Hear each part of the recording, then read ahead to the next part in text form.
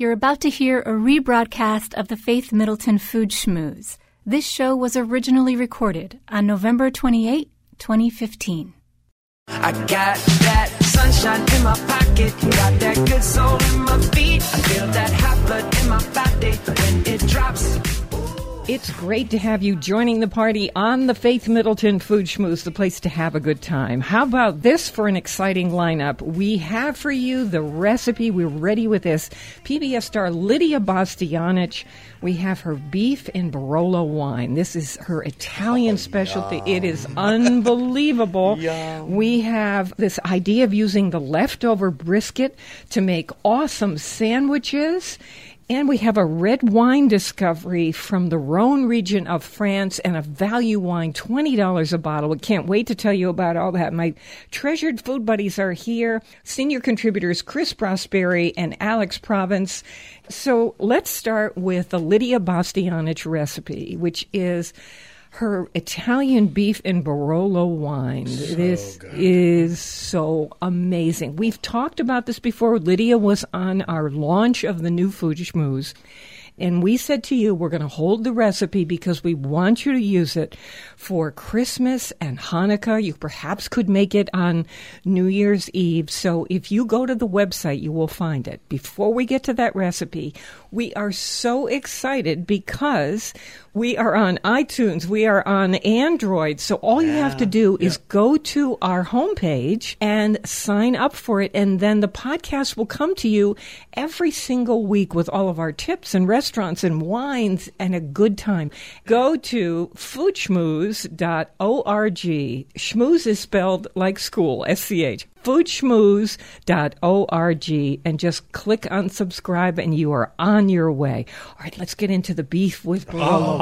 We just ate the dish and it is is it the wine? So soft is it and falling apart, yeah. Succulent. The wine in the heat, it becomes like a red velvet sauce. Like a demi-glaze. It is unbelievable. This is one of the most seductive things, and I think possibly the best thing we've ever eaten in our Food Schmooze kitchen. 250-degree oven, or even she said you could do it in the slow cooker or the crock pot. On a Sunday? If you go to foodschmooze.org, you will see that this is posted with this picture that will make you go wild. Also, on Facebook, Faith Middleton Food Schmooze, we have got a link to the recipe, and so we're all covered on that. Okay, Chris, will you walk us through it? So a chunk of beef, and she gives some suggestions like flat iron or chuck. I go with you, and I think brisket would be, right, for the holidays would be an amazing piece of beef to do. Sure, any one of those. Yeah. And then basically season it. You get some onions, some carrots, some celery, garlic, rosemary, sage, a little bit of nutmeg, some black pepper, and then this is that little flavor thing is the porcini mushrooms, the dried porcini mushrooms.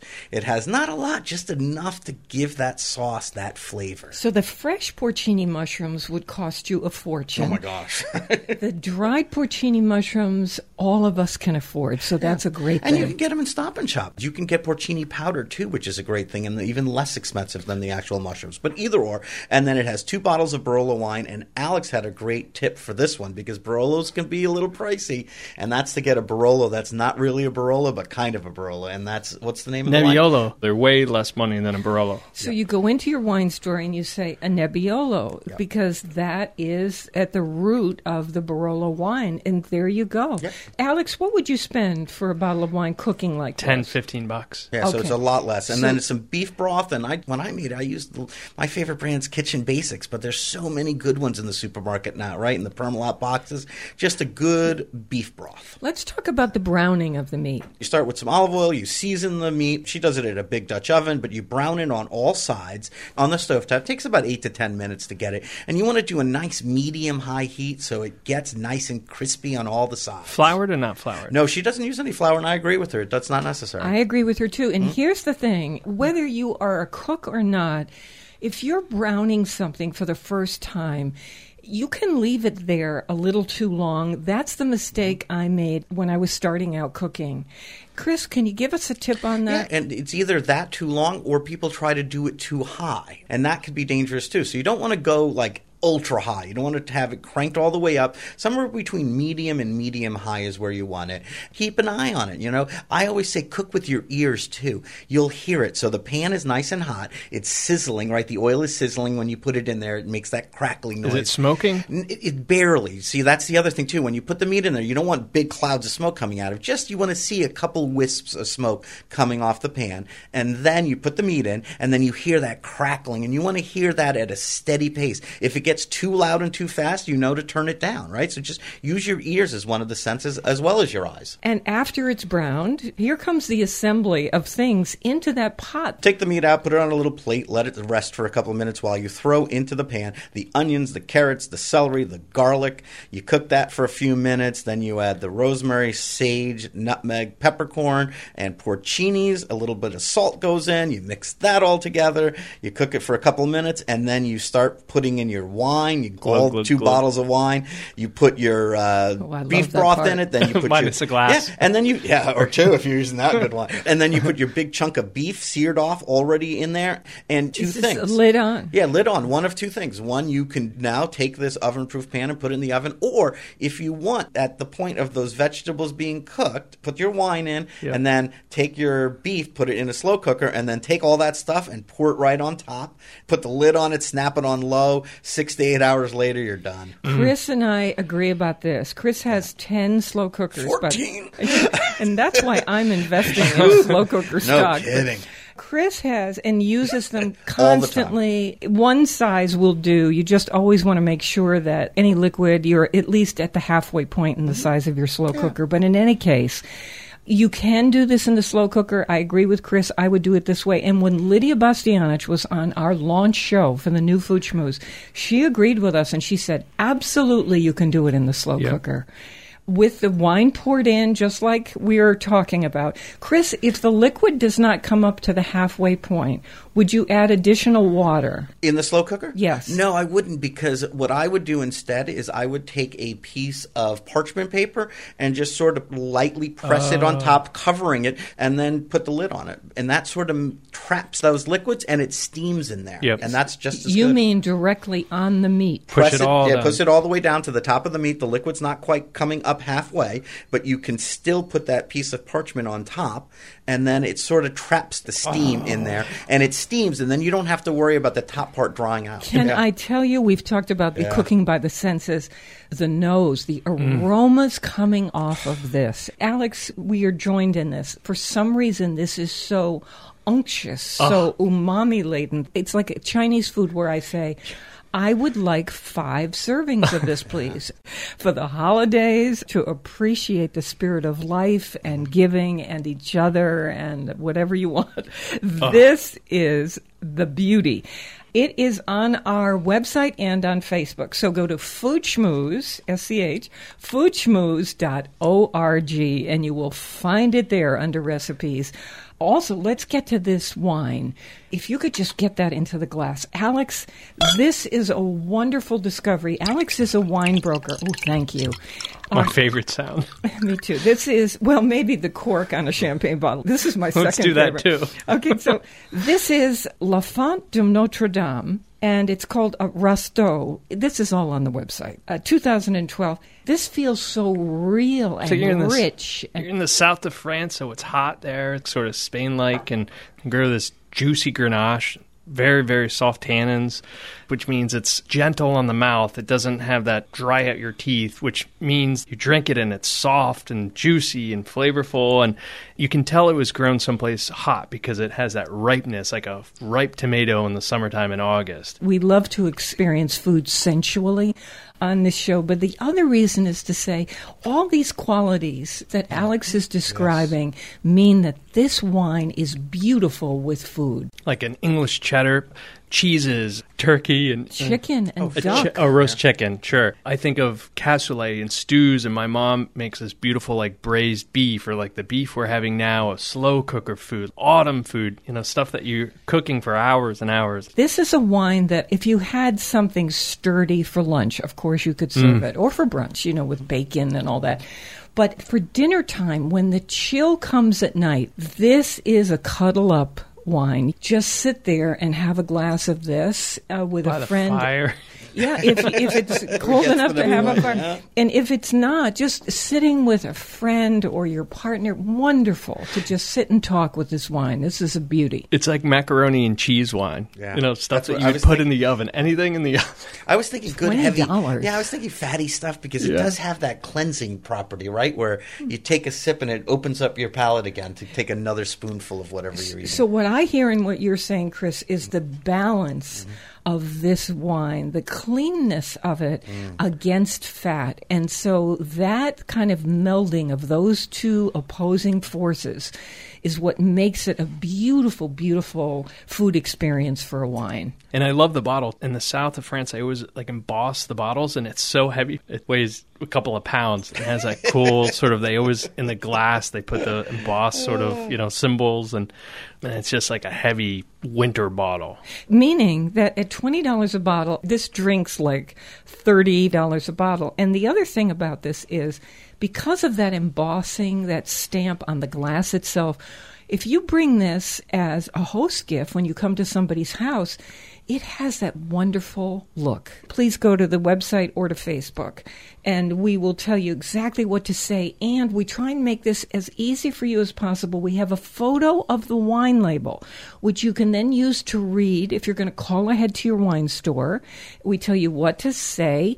If you want to just show up at the store, take out your smartphone and show them the label and say, do you have this? I like to call ahead so that I'm not making a wasted trip. And the distributor should have it within 24 to 48 hours for you. I have heard what I consider this urban legend for years of these towns in France and Italy where there is in the central square a fountain and wine pours out. Proposed health benefits, right? Alex, you've been to Spain many times. Are these things real? Chris, your family's from France. Is this real that there are fountains in Italy, France, Spain, and who knows where else? Has anyone actually seen this? No, I haven't. Have you? I mean, I would not only go, I would be there with like bottles to fill them up for the night. So I've heard stories of Spain with wine flowing out, like in Pamplona or San Sebastian. Yeah. Can I do an assignment here? This is right straight on the show, happening in the real time of this show. Would you look that up, Chris? Wine fountain. You know what makes us want to get up in the morning on the show? The idea that we find talented people doing amazing things, and we curate for you, and we say to you, look at this, experience this. This is wonderful. This is why we do what we do.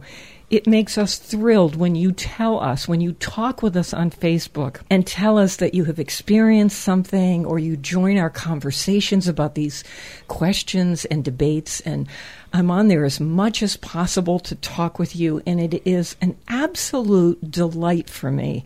So when you're there, if you feel inclined, please like us. It makes a difference, and we know you're there when you do that, and it's so great.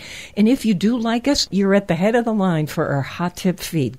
Here we go. Are there fountains anywhere in Europe or anywhere in the world where wine is pouring out of a fountain and you can go with a jug? It is true. Not all the time, but this is one from Italy, and the headline on it is Italians Turned Water into Wine. And it's basically Marano, which is a town south of Rome, and they have every year a grape festival. How do you spell it? Marino. Marino, sorry. We must go there. And every year they have a grape festival, and during this grape festival, the main fountain in the town square, they change from water to sparkling white wine. Sparkling wine, my favorite. Right? Are we going? You know how you bring your olive oil bottle now to different markets? Think about the possibilities. You would just bring your jug, just like they're doing in a... I love it. Why not? I still think you're supposed to put your face underneath it. Yeah, you just go have lunch there, right? And sit nearby, and it's like, oh, look, I'm almost out of my glass. I'll just walk over to the fountain. I bet people do picnic. Yeah. Is it continuous? Is it continually pouring out? Because if it is, I'd feel wasteful, like I'd have to keep drinking it. Maybe that's what you have to do then. Thank you, Alex Province, who's a wine broker, for this discovery of this wine. I want to play a game with you. Are you up for this? Uh-oh. This is our free association food word game called Whisper That in My Ear. Toasted nuts. Fireplace. Cassoulet. Double chocolate cake. German chocolate cake. Duck confit. Brownie a la mode. Okay. Okay. It's your game. Ice cream. Oysters mignonette. Ice cold beer. Oh, chopping wood. Michelada. Bing cherries. Springtime. Heirloom tomato. Crispy fat. Oh, France. Ooh, Spain. Hot donuts. Coffee. Apple cider. Crispy bacon. Every day. You got it together. Baby, keep on. Oh, you got it together, baby. I'm going to tell you about a place that makes the most amazing brisket sandwiches at lunchtime. You can get them anytime, but if you can't go there, he's giving us his recipe in a way. He does it out of his head. We're going to do the best we can because I interviewed him over the counter. More mouth-watering conversation and fun ahead on the Faith Middleton Food Schmooze. I hope you will make a charitable contribution to feed the hungry. We're online now at foodschmooze.org and get our new iTunes Android podcast on the homepage. Subscribe. We'll be right back. I've got to keep you pleased in every way I can.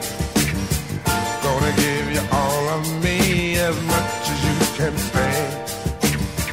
Make love to you right now, that's all I want to do. Thanks for listening. This is a rebroadcast of the Faith Middleton Food Schmooze. The show was originally recorded on November 28, 2015. Beans and cornbread, beans and cornbread, beans and cornbread.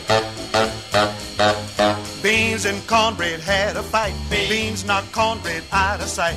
Cornbread said, now that's all right. Meet me on the corner tomorrow night. I'll be ready. I'll be ready tomorrow night. I'll be ready. I'll be ready tomorrow night. I'll be ready. I'll be ready tomorrow night. That's what Beans said to cornbread. We have a free podcast for you, meaning you'll never miss a drop of pleasure. Just sign up for it once at our site, and we will automatically send you our show every week so you can listen on your schedule and hear about all the things we have. Discover the delicious food, wine, events, and cocktails that we feature. Just go to our homepage, foodschmooze.org, and you'll see subscribe. I'm with my treasured food buddies, Chris Prosperi, chef and co-owner of Metro Beast Restaurant in Simsbury, Connecticut, wine broker Alex Province, and here we go. We've got that party punch that I was talking about. Anthony DeSerio is our chief cocktail contributor. We said, Anthony, with the party season just about to be in full swing, can you give us a punch? I'm envisioning a big glass bowl. Yeah, as you walk in. The ladle, nice glass cups. And people still do that. I've been to parties where I've seen bowls of punch. This is really the way to go, I think. I mean, who can stand there for a giant crowd making one cocktail at a time? That's kind of tough. Plus the festive feeling that you get from some of these punches, and this is one of them. So this is a joyful New England punch. It does about 30 people. We have the recipe at foodschmooze.org. Here is what is in this. White sugar and brown sugar and water, lemon juice, cranberry juice, dark rum, and we tell you what kinds that Anthony likes, and a quart of cognac. And then 4 ounces of brandy. He is loving peach brandy at the moment, and there you go. He gives a brand that he likes, but you certainly can use whatever brand you have around. Anthony takes a mixing bowl the night before, and he fills it with water and then puts it into the freezer. So that ice cube. Yes, individual cubes melt fast. They're going to add a lot of water to your cocktail. That's why you see restaurants investing in large cube machines so that there's not so much water going into your drink. I bet you could use a bunt pan. That's a wonderful idea. I've even seen the one that looked like a cathedral. Sure. From like the fancy stores. Yeah. I agree. With like the a spires. Kind of a castle kind of you feeling got it. to Floating it. castle. So he uses this bowl, whatever you want to use, and then pops it out about an hour before your party is to begin into the punch bowl so that it starts to chill, and it will be a slow melt. Essentially, you just dissolve the sugar in some water into this big bowl, and then add the rest, the lemon, cranberry, the rum, and the brandies, and some more water. He adds that big block of ice. Then you're set to ladle this. And I'm not going to kid you, this packs a wallop.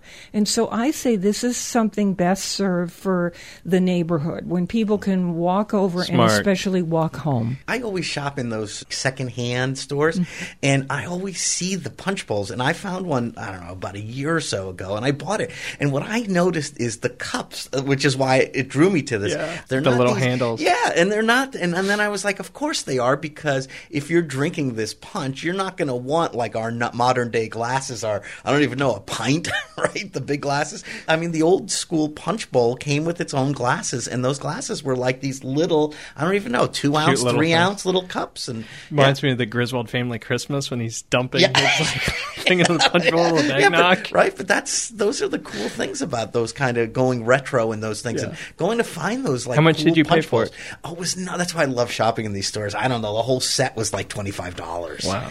In a pinch, I have a set of those giant stainless steel bowls that come down in size, so there are 4 that nestle into each other. When I'm stuck, if I don't have that nice little glass punch bowl, I will use one of my big, giant stainless steel bowls, because nobody cares. And this is the kind of thing on the table where people can serve themselves, and you're going to hope that everybody's in league with drinking responsibly. And it is delicious. It is joyful New England punch, and it is based on a recipe from the 1700s. So cool. I think it explains the brilliance of the United States Constitution. Sure. Because it's from it's from Philadelphia. We did that. We wrote that around a punch bowl. Yeah. Maybe that's what we need. We need to bring in punch bowls into Congress. The big ones. All right. It is the season of Hanukkah and Christmas and Kwanzaa and New Year's, whatever holiday, Three Kings, whatever holiday you celebrate, we're in there with you. I love to learn about these new holidays. I wonder if anyone's going to saber a bottle. You showed them how. This is the time of year to do it. If they do, I hope they tell us. You bring your whole party outside, right? Don't do this inside. It is so much fun. And we have a video online of us doing this, getting a lesson from, who better, Jacques Pepin. He gave us a lesson in how to do this. It is so easy. It's only 2 minutes long, this video. And talk about a knockout start to a party. Unfortunately, you have to say to people, put your coats back on. But I think it will be worth it. Alex, you're one of our style mavens. One of the things that I would do for a party at the holidays is to give everybody a sparkler and bring out the bottles. You don't have to have an expensive champagne for this. You can use a relatively inexpensive, as you'll see in the video, sparkling wine. You will see there's a seam on the bottle. We tell you just how to do this, and you can use a regular kitchen knife. I have even done it with a spoon, believe it or not. Doesn't take any force. You slide it up the bottle, and the top cleanly explodes off, as you'll see Jacques doing it. It's a pretty wild video. Then you just pour it in glasses, and then I would light everybody's sparkler and say whatever you want to say. Festive. Yeah, that's great. Right? If you're going to use a kitchen knife, it's better to use the dull side so as not to damage the sharp, valuable That's part. the cool thing about this is that it breaks at that seam. Keep the little kids out of the way. Anything you need to do to be safe. Okay. Let's talk style for the holidays, no matter what your festivity is. When I go to my sister's house, she has spent so much time. It is her engagement with creativity to put wreaths up on the doors, and you walk in and, we celebrate Christmas. And so you see this beautiful tree decorated at Christmas time. When we did Thanksgiving, she had a beautiful runner on the table, and she had put candles and leaves, and, she does that. What do you folks do? We try to emulate a Victorian English Christmas. So I go to the grocery store and I buy boxes of clementines. I put them in triangles. I buy walnuts. I put them by the fireplace. I buy chestnuts. I have a chestnut roaster pan. We buy chocolates and truffles, and everywhere you look, I try to put like these little delicacies around. And when we have people over, I kind of want them to go around and be like, hey, some clementine, or let me roast a chestnut. I'd be hanging over the truffles. That's what I'd be. My family's European, and my mom, and everyone still thinks we're crazy, and I have to preface this by saying that, yes, my brother is a fireman, and he still allows this. My mom actually has candles on her tree. Oh, wow. We've done this since we were born. In a real tree. In a real real tree. And we don't keep it lit. You know, it's not like it's lit 24/7. She just lights it when we're there, and we stand around it, and there's something about the glow. And we unplug it because when it's not lit with candles, it has lights on it, but we unplug it, we turn off all the lights in the house, and my mom lights the tree, and we just keep it lit. Yeah, we keep it. Maybe she keeps it lit for like 10 minutes, and we're all in the room. And then how do you blow them out? She has a special thing that, you know, like almost like what you would, like what you would see. Let me just say, this is a European tradition, and we are going to get emails and Facebook comments from people saying this is not safe. You know, fire departments say, do not do this. Because at the holidays, we all know houses burn down, apartments burn down. There are a tremendous number of fires from people doing wacky things during the holidays. So I welcome your story, and I'm saying, unless you grew up this way, honestly, don't try this at home. Yeah, and I have to be the one, I guess, we have to start thinking about passing down traditions. And this is where my brothers are with me. Like, do we do this? My older brother, of course, the fireman, like, heck no. He doesn't. I don't even think he has candles in his house. They're all electric. He doesn't even like it. I feel this thing that I want to, Are they like little heirloom candle holder special things? Yeah, they're heirloom candle holders. They're special beeswax candles that burn at a very slow rate. Keep the tree really well watered. They don't drip. And again, you don't keep the thing lit. It's only you keep it lit while you're standing there. Here's a question about the holidays. Do we have the time anymore or the inclination to do what Alex and Matt do, where they go around the house and create this Victorian scene?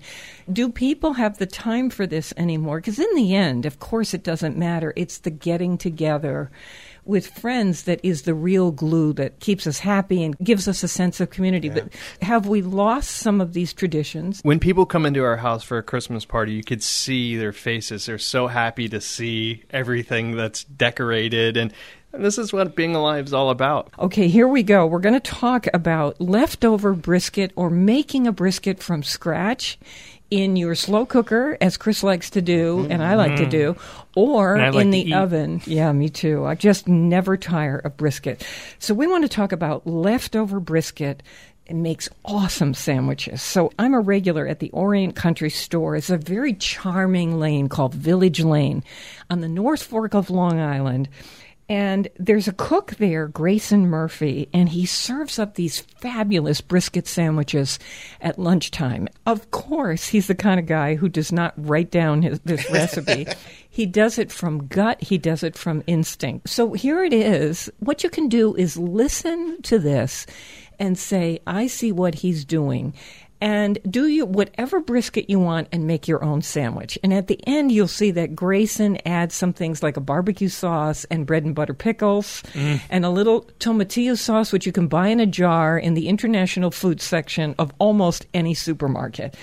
This is exactly how he dictated this to me over the counter. So you want to buy a brisket at the meat market and make sure that you ask for one that's on the fattier side because that means you can cook it longer.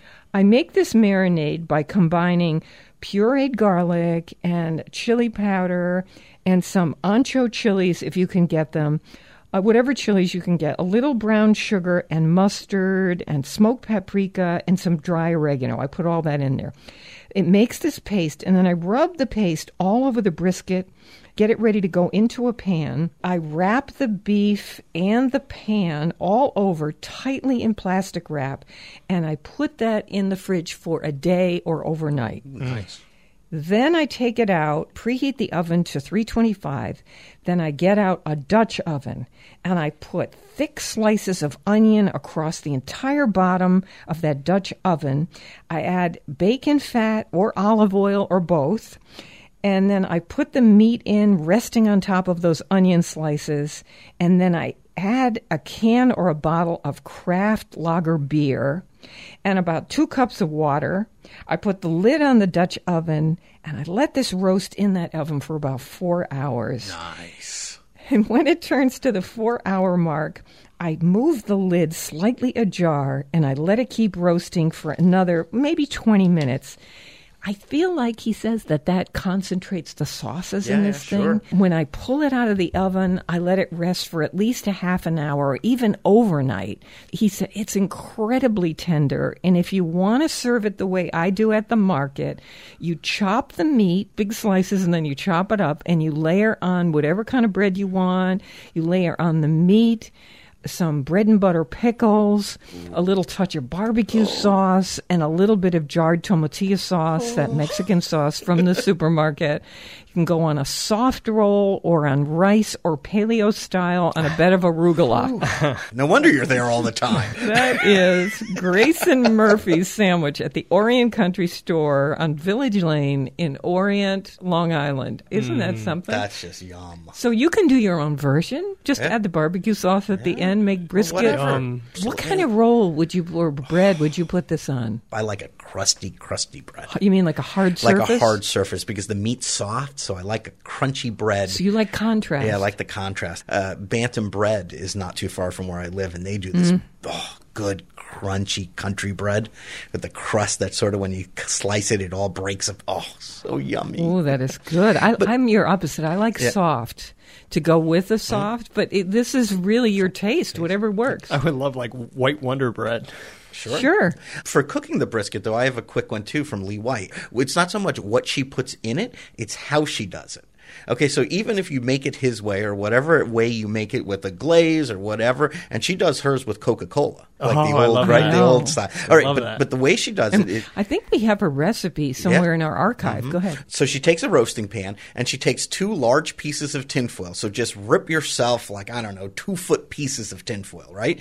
Put them in the roasting pan as a cross, right? So one piece this way, one piece the other way, and then you take your brisket, and it doesn't matter if you have it marinated or if you just do it plain with a little salt, whatever, and she does hers like always with Coca-Cola. But you take it and you put your brisket in there, and then you fold it over, and you could put onions in there, you could put mushrooms in there, and you fold it over like a packet, and then you roast it. Does she seal it up? She seals it up like an envelope, crimps it up really well, so it's sealed in there. So right? steaming and Coca-Cola. Yeah, and again, not a lot of liquid, right? So you don't have to add a lot of liquid to this. You just want to wet it down. And oh my gosh, really? It just slow roasts in this packet. Concentrate. It's already a concentrate because you don't have a lot of liquid in there. Like when you're braising, and even though I love the slow cooker, when you're braising in that, you have a decent amount of liquid. This, you have such a small amount of liquid in it, whether it be barbecue sauce or just the juice from the onions, that it's sealed in there, and all those juices sort of, I'm telling you, I've had it a dozen times at Lee White's house, and every time I have it, I go, oh my gosh, this is the best brisket I've ever had. Well, I'm calling her up. So, how come I haven't had that? And then I take that home, and just like your friend does, chop it all up, and then I do like a grilled cheese sandwich with it, with that crusty bread. Chop it or peel, fork it apart? I chop it like your friend does, because that's the best way to eat brisket, because it's tough. When I say you cook it perfectly, it's hard to slice. Well, it comes off in shreds. Yeah. That's how I like it. So, I do too. I like it that way too. Well, listen, for the ultimate brisket recipe, we have on the website, Lydia Bastianich, beef in Barolo sauce, Italian style, as only she can do it. 2 bottles of Barolo roasting in there. It is at our website, foodschmooze.org, and also we'll do a link, of course, on Facebook, Faith Middleton Food Schmooze. It is killer good. Chris, that was terrific. And if you have leftovers, it's not likely in my house, then the next day, brisket sandwiches, or you can try Lee White's style or Chris's style, whatever recipe you're going to use. Unbelievable sandwiches. If I could bottle this up, bottle this up, I would bottle this up, bottle this up, I would, 'cause you're gorgeous in this moment. If I could bottle this up, I would. A quick note, we're so proud of the vineyards in Connecticut and Long Island, where we have many listeners. Just terrific. And each year they get better and better as they figure out the grapes and the climate, that recipe that makes for great wine. A lot of winemakers, don't you feel, come in with an imposition. They say, I want to grow this grape. And then they figure out that soil in that spot and the climate, not necessarily conducive, and then they hit on it. They say, wow, we can actually grow Pinot Noir here, or a Riesling, or whatever it might be. Look at New York State. Gorgeous wines coming from there, too. It's sort of a learning experience. You know, they start, and after a couple of years, they figure something else out, and, you know, it grows and evolves and turns into something. You know, I always say 100 years from now, we're going to look back and be like, oh, my gosh, you know, we're living in a time when this stuff's being first planted in 500 years. You know? This is farming, right? I hear my farmers of just vegetable farmers say to me, oh, you know, this crop didn't work out so well because I tried planting it over here and I never did that and it didn't work out. Or I moved this crop to this site and wow, look at what I got. So it is a trial and error kind of thing. And like you said, the soil, the way the sun hits it, these farmers are finding out what grows where and what grows best in whatever land that they're farming. I'm with Alex Province and Chris Prosperi, senior contributors on the show. Alex and I have been to a restaurant. I've been there several times. Alex and I went there with Matt, and we had the rotisserie chicken with juice dripping into the potatoes. Oh, my gosh. This is rotisserie Georgette on the Upper East Side. I'm here to say that was a good spot for us in terms of nailing amazing food. It's relaxed, but a little elegant, and these rotisseries with these chickens and ducks and things dripping and going around. Juices on potatoes. Oh. Turns out that Georgette Farkas, who's been a guest on our show and is the owner of the restaurant, has been named Restaurateur of the Year by the Manhattan Chamber of Commerce. Good for her. Wow, is she in charge in that place? Please support your local food growers and food makers for on-demand podcast delivery of the Food Schmooze Party every week. And to find terrific food, wine, cocktails, restaurants, hot topics, our short, fun streaming videos, and recipes we feature, we are always online talking with you at foodschmooze.org. On Facebook, Faith Middleton Food Schmooze. We'll be right back. You ate a roast last night and a ham today. You ate a sack of beans with no delay. You had neck bones and rice, a pig feet and greens. I wonder, do you know what a diet really means? You know you eat too much. Yes, you eat too much. You know you eat too much, and one of these days it'll get you down. You're listening to a rebroadcast of the Faith Middleton Food Schmooze. This show was originally recorded on November 28, 2015.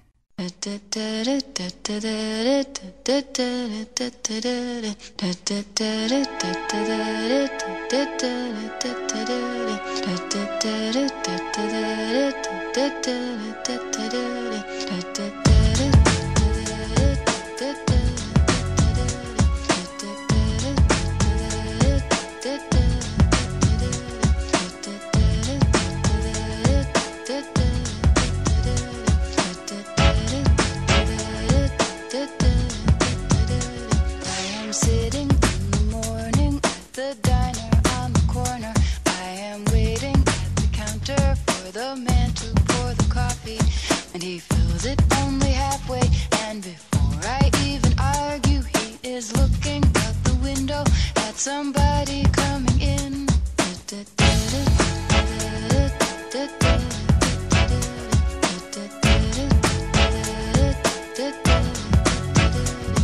It is always nice to see you, says the man behind the counter to the woman who has come in. She is shaking her umbrella, and I look the other way as they are kissing their hellos, and I'm pretending not to see them, and instead I pour the milk. How can you not listen to Suzanne Vega? This is the Food Schmooze Party, offering the richness of life and coming to you in Connecticut, Rhode Island, Massachusetts, and New York, including Westchester County, the East End of Long Island, and, of course, the Hamptons. To hear the show on WNPR, we air Thursdays at 3 and Saturdays at noon. Podcasts and our new curated recommendations are always online at foodschmooze.org. Sign up for our free podcast. It's right there on the homepage. Just subscribe. And of course, you can talk with us on Facebook too. Search Faith Middleton. I am with Alex Province and Chris Prosperi here on the Food Schmooze. So just before we took the break, we mentioned brunch and leftovers and how you can use some leftover meat, leftover vegetables. Chris even has a way to use leftover mashed potatoes. They're a great leftover. You can make soups out of them. There's so much stuff you can do with leftover mashed potatoes. Soup? Oh, sure. Okay, a real quick lesson on mashed potato soup. I do this all the time. Like potato soup? Yeah, and it already has cream and butter in it, and it's already seasoned. So really, all you have to do, if you wanted to make a potato leek soup, is take a leek, clean it, chop it up, saute it, just a little bit of oil, if any, just a little water to steam it. And then all you would do is add some broth. It can be chicken broth or vegetable broth or whatever. The box stuff is fine. And let that simmer in there. And then add your mashed potatoes and take a little immersion blender and puree it up a little bit. It goes real quick and you have instant potato leek soup. That's why I always make extra. But for the mashed potato pancakes, what I do is take my mashed potatoes cold, right? They're left over cold from the refrigerator. And all I do is take a couple egg yolks, whip them up, throw them in there, and then you can use flour or rice flour or cornstarch or matzo meal, whatever, just to tighten it up a little bit. And this is just by eye. You want to be able to... As a binder? Yeah, so let's say you have a couple cups of mashed potatoes, 2 egg yolks, just whip it in there. There's the binder. And then the flour or the matzo meal, whatever you use, just to dry it up a little bit to make these little cakes. And here's where you could add in a seasoning. So for me, I love, for instance, curry. Sure. I love Asian sauces. Yeah. I would put a little bit of that in there to flavor these. Scallions. My mom uses flat leaf parsley. And then how do you cook them, Chris? And then just take a hot, and I always like to use nonstick for this, put a little bit of oil in the bottom,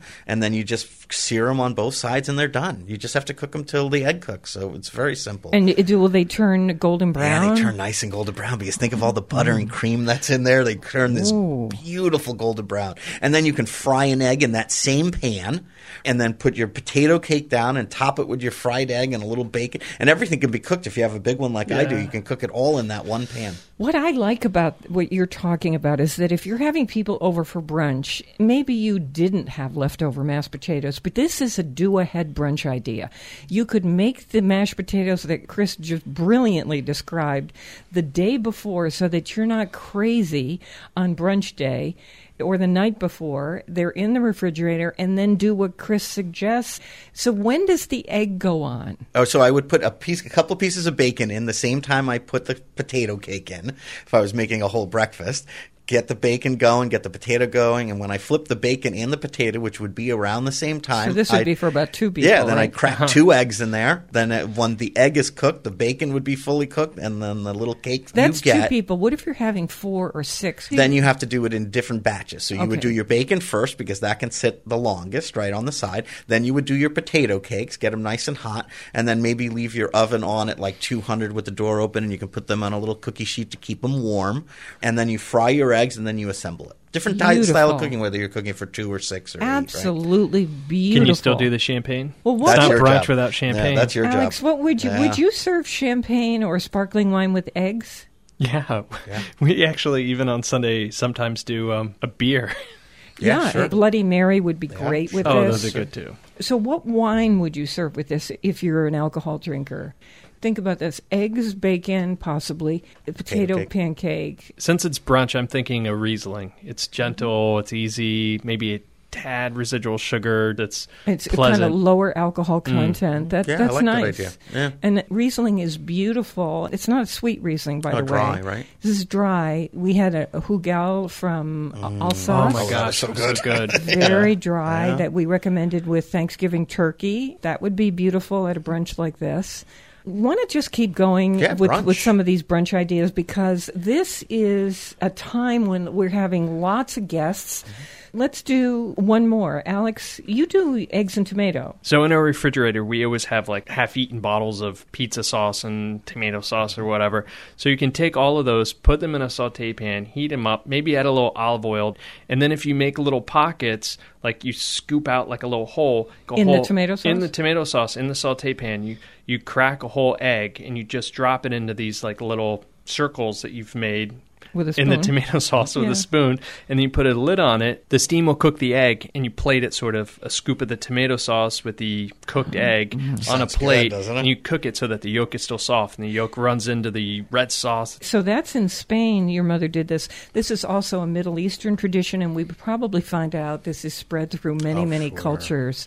What a wonderful combination. Now, on the egg thing, there's so many things you can do when you have big crowds. And one that I found recently is that you take white bread, cut the crust off it, and I take muffin tins, take a heavy rolling pin, and I just roll the bread out. So it makes a nice little flat square. Pepperidge Farm. Yeah, Pepperidge Farm, whatever brand, I Yeah. don't care. And then you take your muffin dish, and I just take a little cold butter and butter it each little round, and then I press my bread.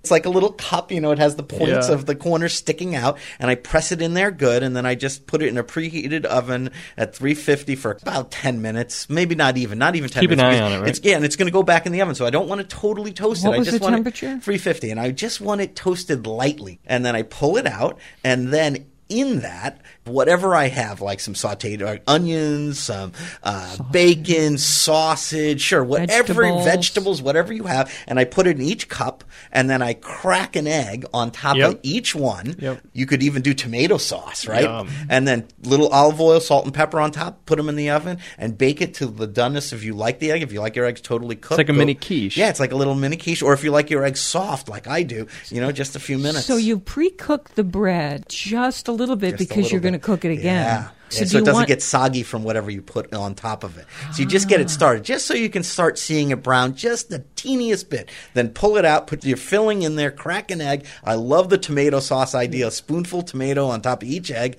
Pop it back in the oven with a little salt and pepper and olive oil. And then, like I said, cook it to whatever. If you like your eggs on the softer side, pull it out in 5 minutes. If you like your eggs totally cooked, pull it out in like 10, 15 minutes, right? Love that. So Right? this is not something, though, for people who all have various Food opinions. allergies. No, opinions about how they want their eggs done, because these are all going to Cook at the same time, I guess. Yeah, that's... When you have people over your house, it allows you to cook stuff you otherwise wouldn't cook, like pancakes. Like, for just Matt and I, it's difficult to make a batch of pancakes, but you have people over, you can make French everyone's getting toast. French toast. Bring and- out the waffle iron. Oh, yeah. I was watching Jacques Pepin on CPTV, and there was a scene where he had gone to the woman who lives down the road from him and sells eggs. The eggs are very beautiful, and they're so fresh. And he said, when you're cracking an egg, don't do that thing with a knife or crack it on the edge of a dish, because if there is any kind of bacteria on the outside of the shell, that will introduce it to the inside.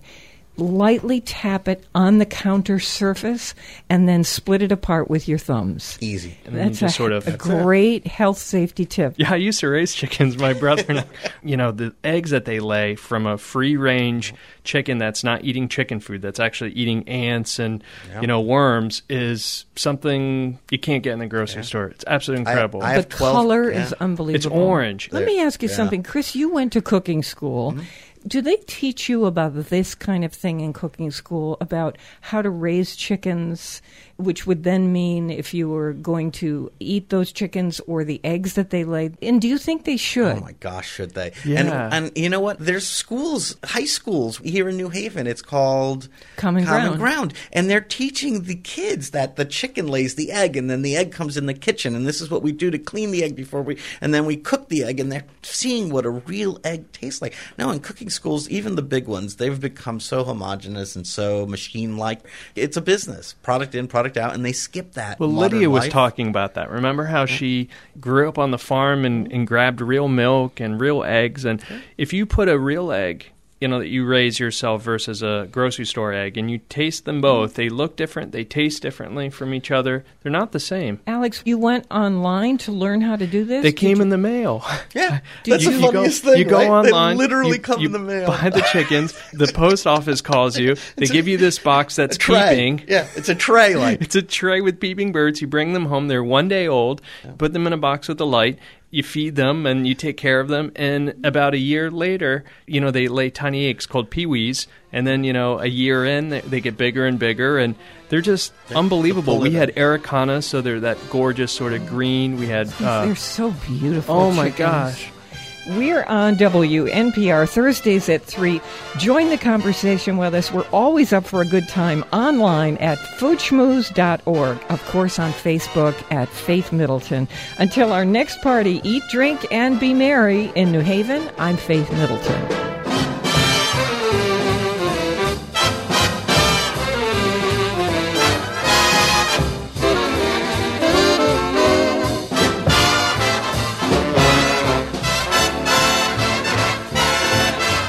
Everybody eats when they come to mind.